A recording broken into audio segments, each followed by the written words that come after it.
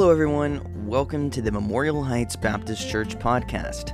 Here you'll find archived all of our previous messages dating back to late 2020. Our hope is that today's message would be encouraging to your walk with Christ.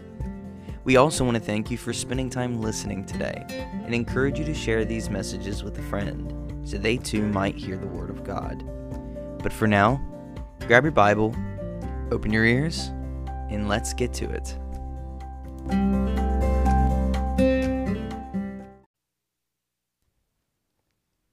Before we go back to Genesis, turn with me to Luke chapter 16 for a moment. Luke chapter 16.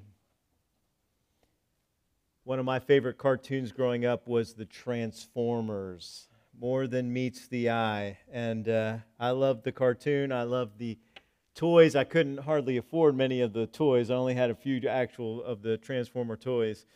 But the premise, and sure, if you have kids, grandkids, even if you didn't watch it when you were a kid, with the movies that have come back out, you've seen the Transformers. The premise is that they are these good robots and bad robots that are disguised as everyday, ordinary vehicles. Well, some of them are maybe a little bit more extraordinary vehicles, military aircraft, those kind of things. But some of the coolest of the Autobots are just trucks and cars and everyday vehicles, but they hide something inside, some of which is good if they're the Autobots, or it is very, very bad if they're the Decepticons. Now, they're both are being deceptive, but it's the Decepticons that are deceptive for an evil purpose.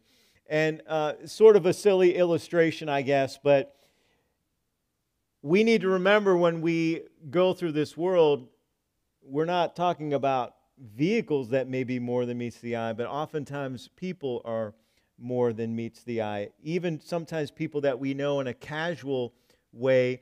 Sometimes we don't know people as well as we think that we do. Some people make a very good first impression. Some people like Laban, who when Jacob first met him, he thought he was going to be the uncle who became the father he never had, and instead he became the enemy that he never wanted.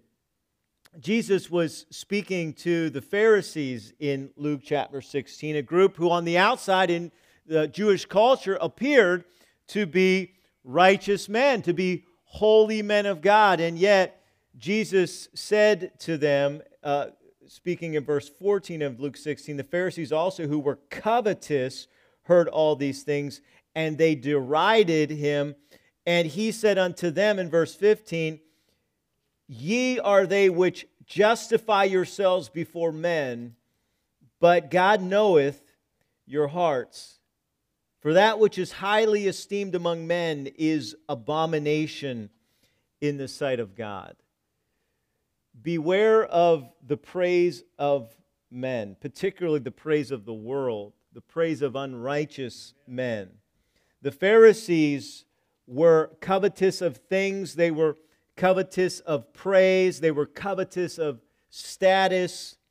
And while they prided themselves on their righteousness, Jesus would say of them in Isaiah and warn us as well that our self-righteousness in God's eyes is as filthy rags. God isn't looking at the outward appearance as He told Samuel. Remember when He sent Samuel to the house of Jesse to find the next king, and when he saw Jesse's firstborn, even the prophet Samuel was deceived by the first impression. But God said, Samuel, there's more than meets the eye here. You're looking at the outward appearance. You're looking at the personality, at the charm. You remember in Proverbs 31, the writer of Proverbs 31 says that charm is deceitful and beauty is fleeting, but a woman who fears the Lord shall be praised. Don't just look at a woman's physical beauty, guys, but also don't just look at her personality, because that can be deceptive as well. We need to look for the inner person, the inner heart. That's how God sees us. God sees our hearts. And He wants us to be discerning as well. And God will reward us according to our hearts. Now, sometimes those consequences, sometimes the fruit of what we are sowing doesn't appear right away. In fact, most of the time, a harvest takes time before it really shows itself. And so there are times when it can appear like people are being blessed and people are being rewarded and people are being, they're benefiting from deception. They're benefiting from tricking people, from manipulating people. But God knows the heart. God sees everything. And with that reminder, let us go back now to Genesis chapter 31 and finish what we started last week as we look at Jacob building a house of faith and a new covenant that he makes with his uncle turned enemy turned father-in-law, and how God was working in the trials to bless Jacob and to discipline Laban.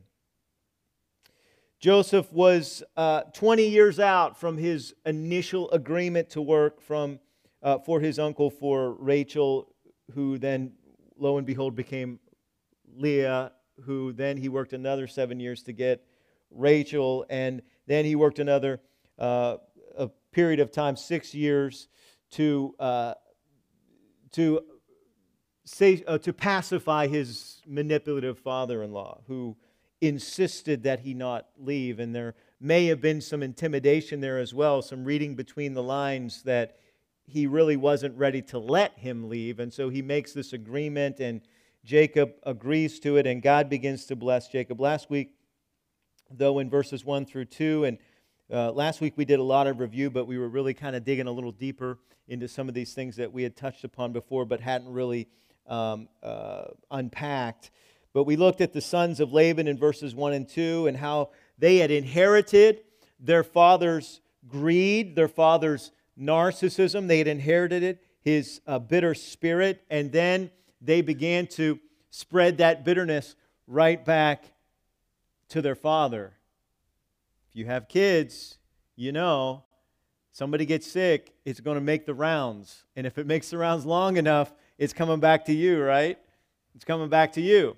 And so that's what's happening here in the spiritual realm. Laban has infected his own sons with his wicked spirit, and now they're infecting his heart. And we look then at the God of Bethel and how God reveals himself to Jacob and reminds him of the promise that he had made to Jacob and that Jacob had made to him, and reveals to Jacob that it's his work, God's work, not Jacob's, that has caused all of this bounty and all of this blessing, and that God has seen everything that was going on. God has seen the trials, but He allowed them for His purpose. He intervenes at His time, not at our time, and that He reminds us and sometimes, yes, through those trials, that He is faithful to keep all of His promises to us, and He expects us, even in trials, to keep our promises to Him. And then we ended last week, I believe, in verses 14 through 16, looking at the wives of Jacob, how they had become these young women, still young by all indications, even after, 13 years of marriage between the two of them, a week apart, they were married. So even after 13 years of marriage, or 14 years of marriage, my math, I forgot to bring my calculator out. So I guess that would have been 13. No, 6 plus 7 is 13. I was right the first time, see? I thought I made a mistake, but once upon a time I thought I had made a mistake, but I was just wrong about making the mistake. So anyways.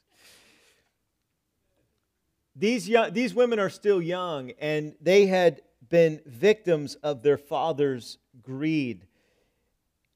But they became victors through the blessing that God was pouring out on Jacob. God was not only redeeming Jacob from the clutches of Laban, but redeeming his daughters as well. And it was a reminder that when we allow sin to consume us, it will destroy the relationships that we have, even with our own family, even with our own children, even the parent-child relationship can be severely damaged and sometimes, yes, even destroyed if sin is allowed to consume one or both parties. And so with that, let's go now again to this new covenant and set the stage. And let's read verses 17 and following and look at the flight of Jacob. Jacob then, verse 17, Genesis 31, Jacob rose up and set his sons and his wives upon camels. Remember, these are young kids, right? These are young kids. I used to be one of those judgmental singles. Why is so-and-so always late to church? She is always late to church. Yeah, well, she had 3 kids. I got 1, and I can't do it. Okay, I can't get them here on time. So I have repented of my judgmental spirit now, and God has taught me a lesson. But can you imagine trying to get all these? I mean, he's got 12 kids at this point. He's got the 11, and 11 of them are boys. And you're trying to get 11 boys on camels, and you got servants, but you need them, right, to get everybody moving and to pick everybody up.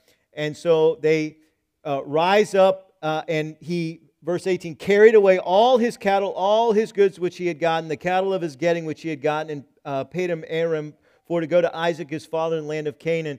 And Laban went to shear his sheep, and Rachel had stolen the images that were her father's. We'll come back to that in a moment. And Jacob stole away unawares to Laban the Syrian, in that he told him not that he fled. So he fled with all that he had, and he rose up and passed over the river and set his face toward the Mount Gilead. And it was told Laban on the 3rd day that Jacob had fled, and he took his brethren with him. That's going to be an important little phrase there. Let's not miss that. Laban gets his posse together to go after Jacob. And he pursued after him 7 days' journey, and they overtook him in the Mount Gilead. So Jacob probably maybe thought, man, once I get across the river, once I get to the mountain, I'll be back in my own land. I'll be back in my territory. But 7 days of hard pursuit, like something out of a movie, with his posse, unresting to catch up after a 3-day head start, and he catches Jacob in Mount Gilead. Verse 24. But God intervenes again. Jacob's plan had failed. He thought, man, if I can get a 3-day head start, if I can get across the river, if I get to the mountain. His plan failed.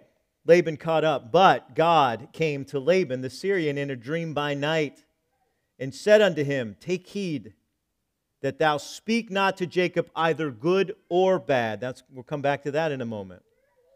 Then Laban overtook Jacob. Now Jacob had pitched his tent in the mount, and Laban with his brethren pitched in the mount of Gilead. And Laban said to Jacob, what hast thou done, that thou hast stolen away unawares to me, and carried away my daughters as captives, taken with the sword?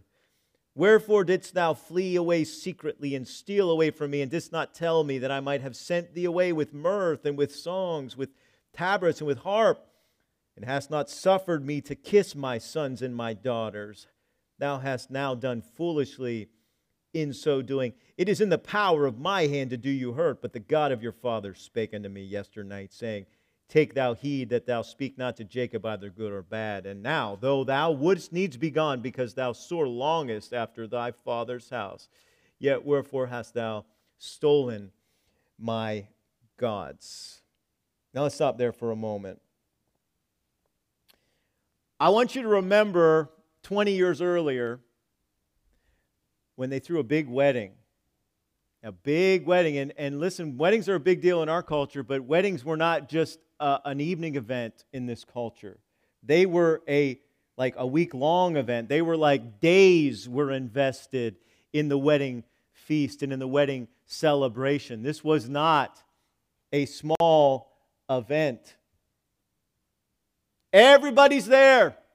All of Jacob's associates and all of Laban's associates are there for that first wedding. And Jacob is the happiest man alive until the next morning, and he realizes, you're not Rachel.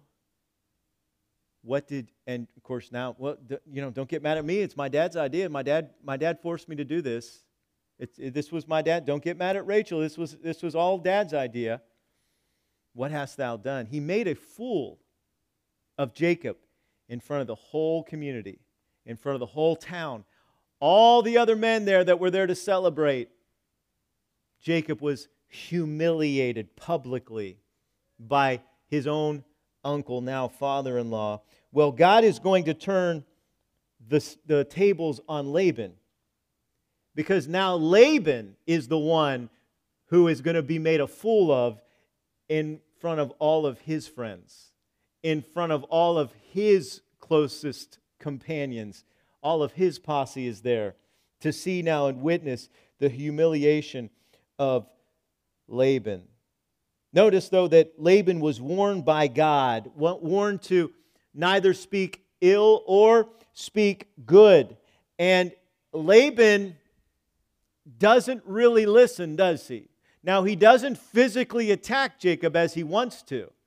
And there's certainly a strong implication that this was going to be some Western justice that was, quote unquote, that was going to be executed literally against Jacob when Laban finally caught up to him. I mean, I'm bringing all of my witnesses, and we're gonna do some old school justice to Jacob, and I'm going to be able to take my family back, and I'm going to be able to take all of his herds that really should be mine. I'm going to be able to take everything back. And so he's got his men there as witnesses to what he thinks is going to happen to Jacob. And God warns him. God warns him. So he doesn't attack him physically. But why do you think it was that God didn't want Laban to say anything good either? Remember why Laban was blessed for those first 14 years until he again tried to cheat Jacob. Because God made a promise to Abraham that he repeated to Isaac, that he repeated to Jacob, I will bless those who bless thee and curse those who curse thee. And God said, Laban, don't you bless him. Why not? Because I don't want to bless you. I'm done blessing you, Laban.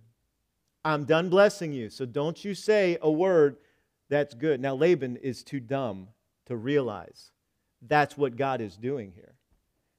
He thinks God's holding him back from getting his just revenge. No, God's holding him back from ever being blessed again. That's what God is holding him back from. He tried to attack Jacob. God could have just taken care of that right there. God could have sent one of his angels to take care of that. We're going to see the angels, Lord willing, next week that God sends to remind Jacob that God is watching out for him. But Laban is warned by God. Notice also that he's angered by Jacob. I think sometimes we forget just how insidious the sin nature really is. The last person who had a right to be angry was Laban.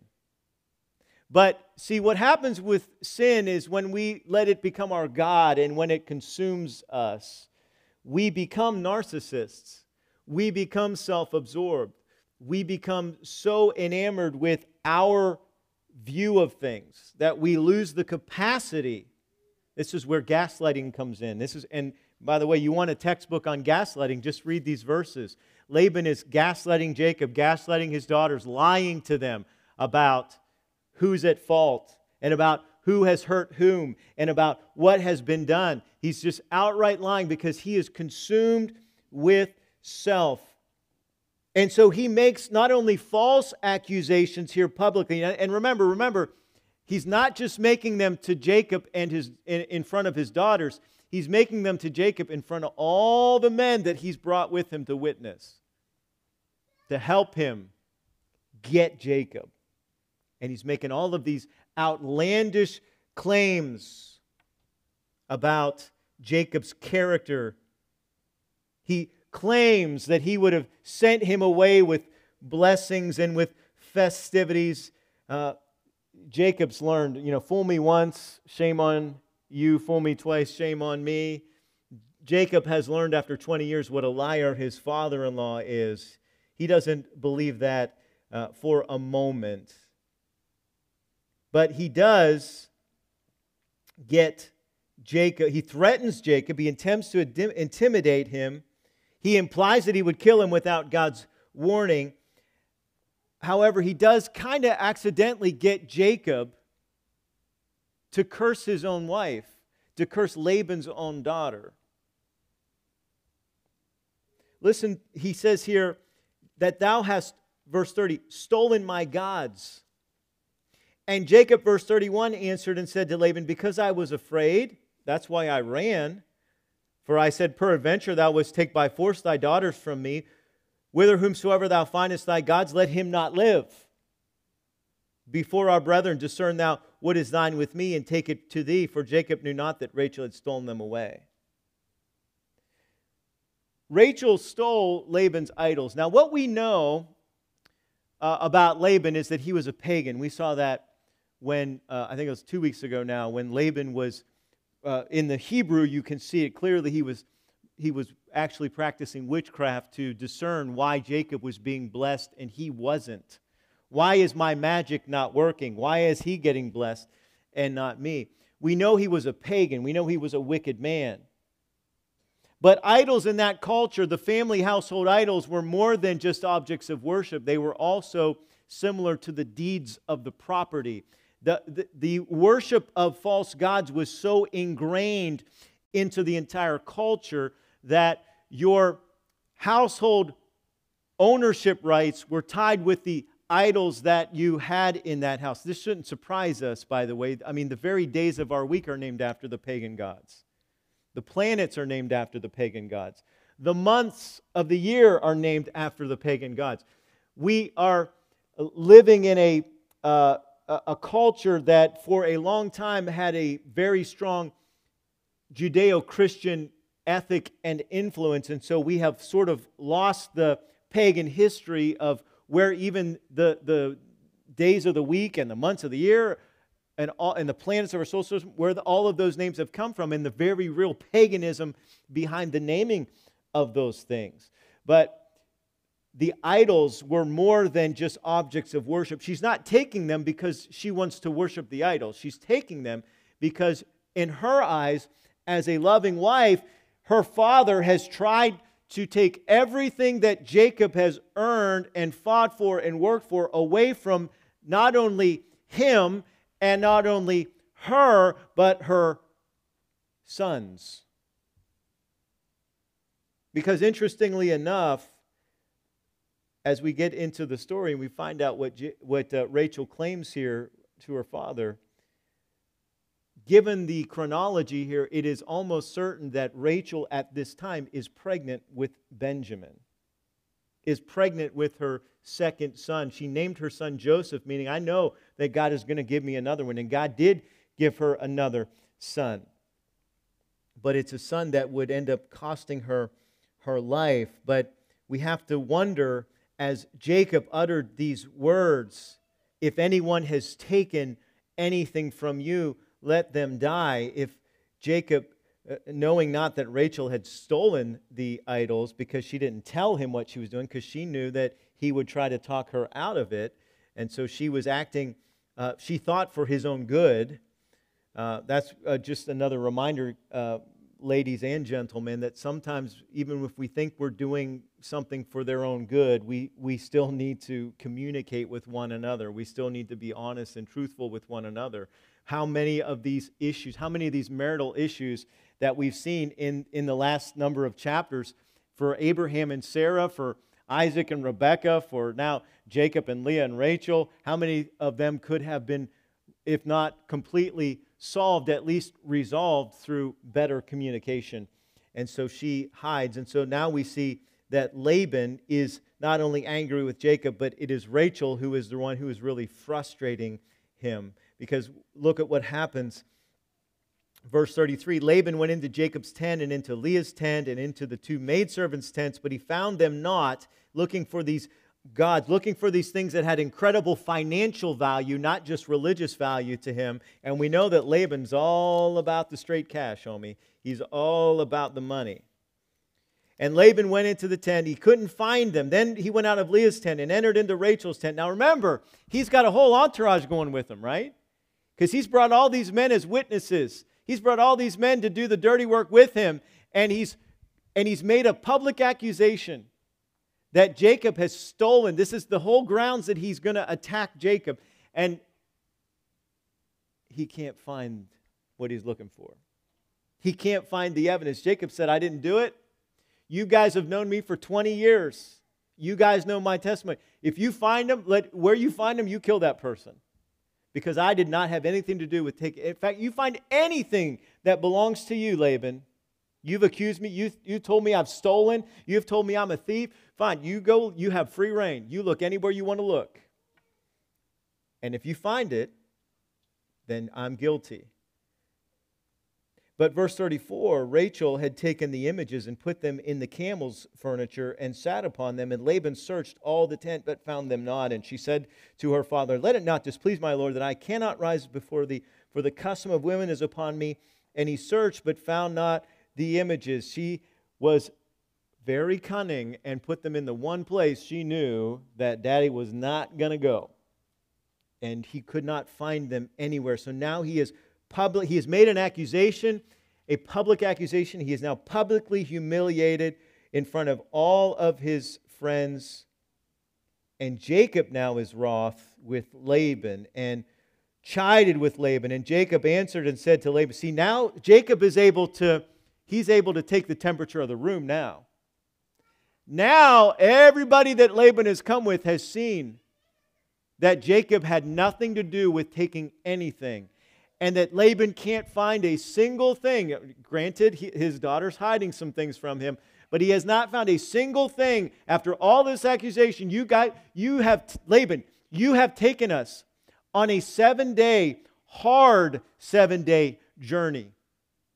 And you got squat as evidence to show that he did anything to you whatsoever. And so Laban is now rebuked by Jacob, and also, more importantly, rebuked by God. He said to Laban, what is my trespass? What is my sin that thou hast so hotly pursued after me? Whereas thou hast searched all my stuff, where hast thou found of all thy household stuff?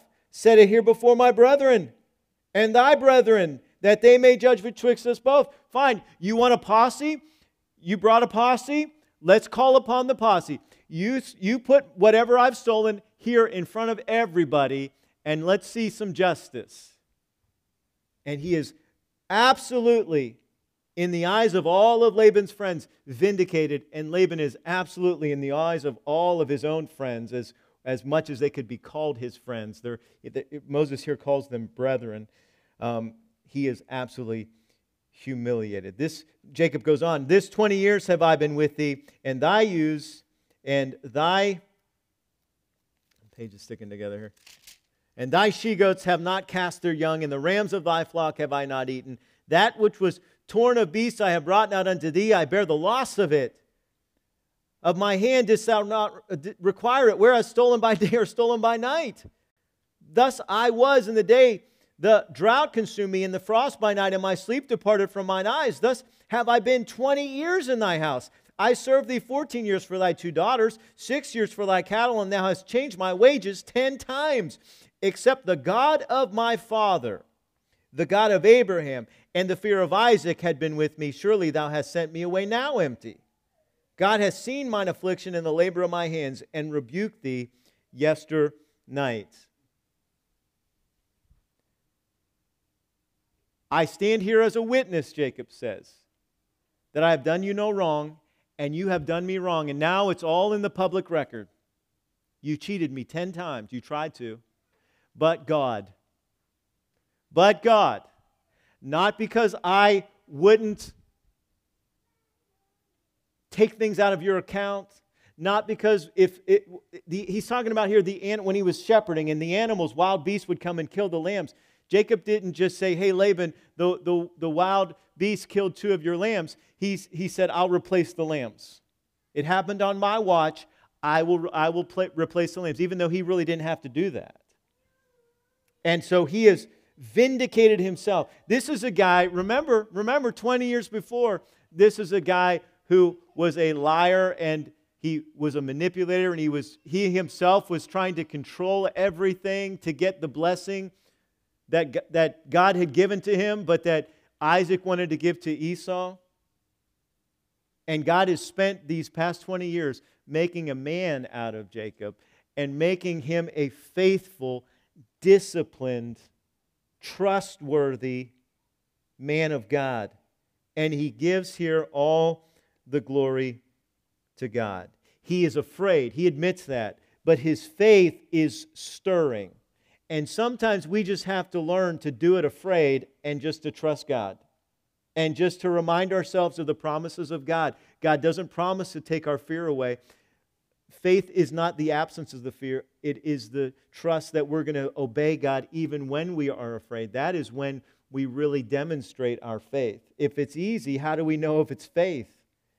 If we know that we can do it, are we really trusting God or are we really trusting ourselves?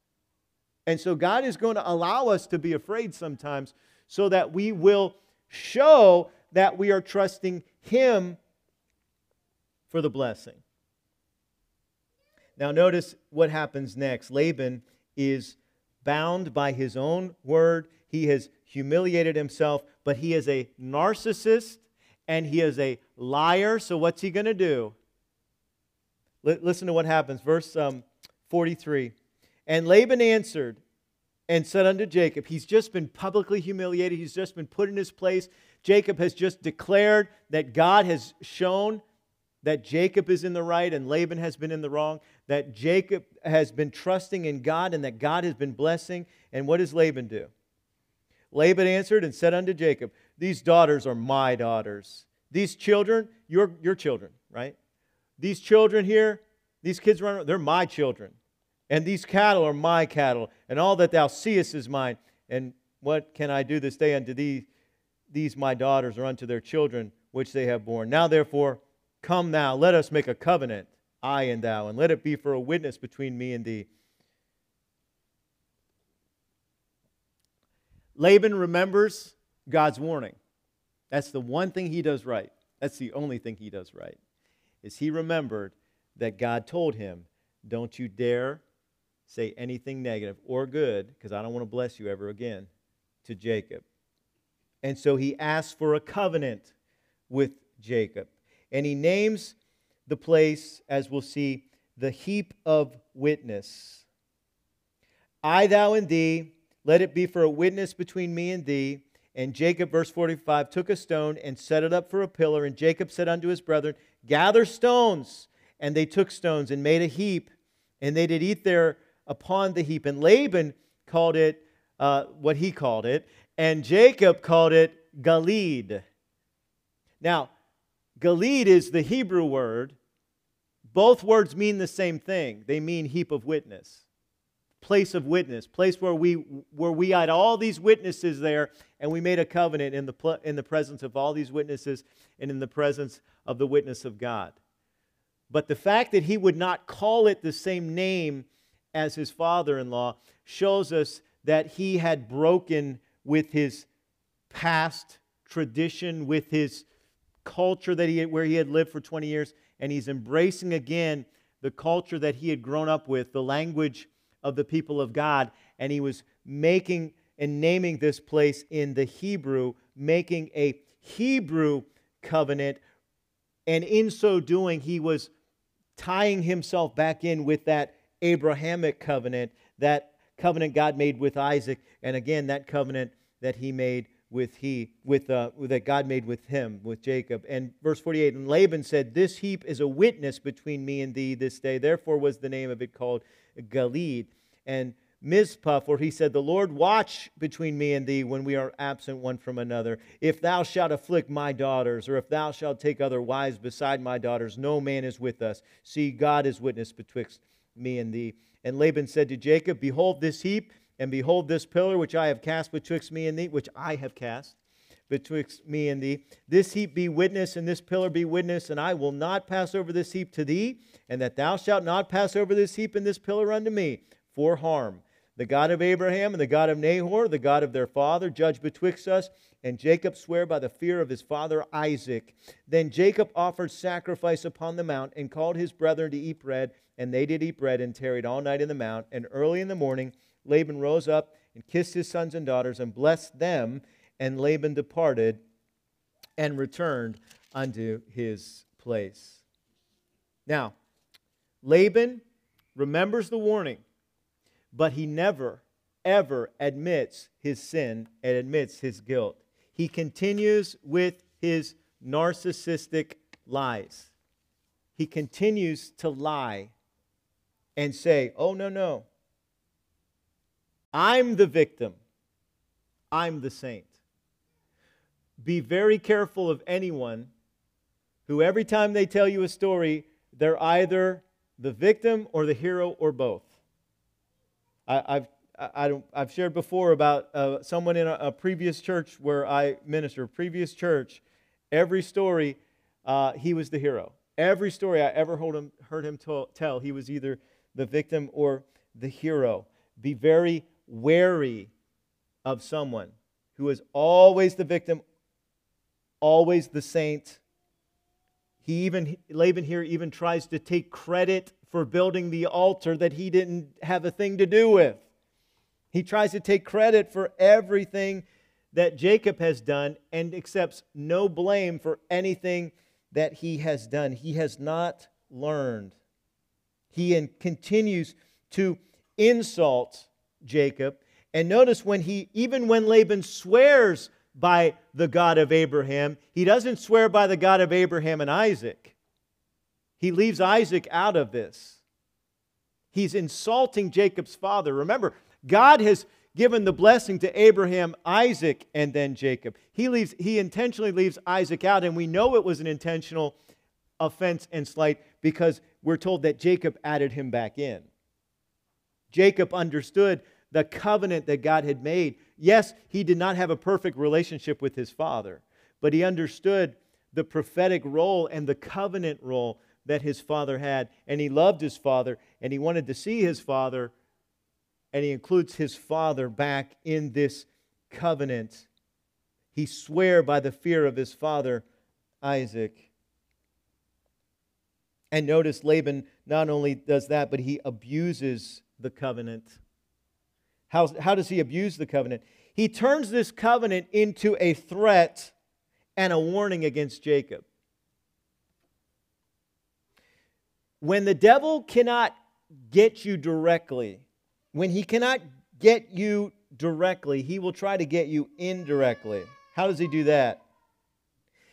Well, you remember when Balaam was going to curse Jacob's descendants? Balak, the king, got this wicked prophet Balaam, and he said, I want you to curse the children of Israel. And every time Balaam tried to curse, God wouldn't let him curse. He ended up blessing them. And Balak kept getting angrier and angrier, and Balaam said, their God will not let me curse them. I can only bless them. And so then he came up with a plan. He said, well, if I can't curse them, I'll trick them into sinning, and then God will do the disciplining for us. God will discipline them. And so that's what Laban's doing here. He's trying to set traps for his son-in-law. So they've set up this stone, this rock at this place, and they made this covenant that we're going to separate now. And if I cross this boundary line with the intent to harm you, then God will see it and He'll judge me. And if you cross this boundary line with the intent to harm me, Jacob had no intention of harming him. What did he have left that he would even want? God had taken it from Laban and given it to Jacob over 6 years. He continues to lie and try to take credit and try to trap Jacob. You ever take another wife? This is what Balaam would do later. But the good news is the blessing of Jacob. God sees all of that. That's why God said, Laban, you're not allowed to bless him. And so what does Jacob do? He returns evil and gives back good. Laban gives him evil. What does he do? He throws a feast. He returns good for evil. He agrees to the terms. He holds a feast, and the two depart in peace. Sometimes the best thing you can do is depart in peace. Yes, sometimes even with your own family. He's given it 20 years. He gave it a good college try. He has been faithful to God. And this man, yes, he's his father-in-law, but he is a dangerous, narcissistic liar and manipulator. And Jacob says, you know what? I don't really want your daughters around you anymore. I definitely don't want your grandkids around you anymore. You're an ungodly influence. We're just going to go our separate ways. And now that we're kind of agreed on that, we're just going to throw a big old party. Let's celebrate one last time. And that's what he does. And the two depart in peace. So sometimes you just have to forgive and forget and find peace in that. And what men intend for evil, God intends for good, and you forgive and you move on. That's what Romans 12 says. We bless them which persecute us. We bless and curse not. Be not overcome of evil. Romans 12:21, but overcome evil with good. That is the testimony that Jacob gives for all of us. And Lord willing, next week we'll find out what happens next when Jacob gets back to the promised land. The past behind him, but another part of his past is in front of him, and we're going to see how God uses that to bless him even more. Let's pray. God, thank you for the incredible testimony of this man, Jacob, who, God, you transformed, God, as you love to do, to take ashes and to bring beauty out of them, to take weakness and make strength out of it, God, by your Spirit, by your power. And so, God, we pray that as we see your work in the life of Jacob, as we've seen it in the lives of others before him and after him, God, that we are encouraged by your work in us and among us. God, help us learn these lessons, apply them to our lives, and give you the glory for what you're going to do in us and through us. We ask this all in Jesus' name. Amen. That's all for today. I hope this has made a positive impact in your relationship with Jesus. If you've never accepted Christ as your Savior and you'd like to know how, give one of our pastors a call at 301-724-5876. We would love nothing more than to share the good news with you. If you've never joined us in person, we have services multiple times throughout the week that we would love to see you at. They are Sunday morning Bible study at 9:15 a.m., Sunday morning service at 10:30 a.m., Sunday evening service at 6:30 p.m., and Wednesdays at 6:30 p.m. We also have opportunities for our students to gather. The youth group for grades 6 through 12 meets at 6 o'clock p.m. on Sundays, and our AWANA program for 6th grade and under meets at 6:15 p.m. on Wednesdays. Again, we thank you for joining us today, and we hope to see you soon. But until next time, stay faithful.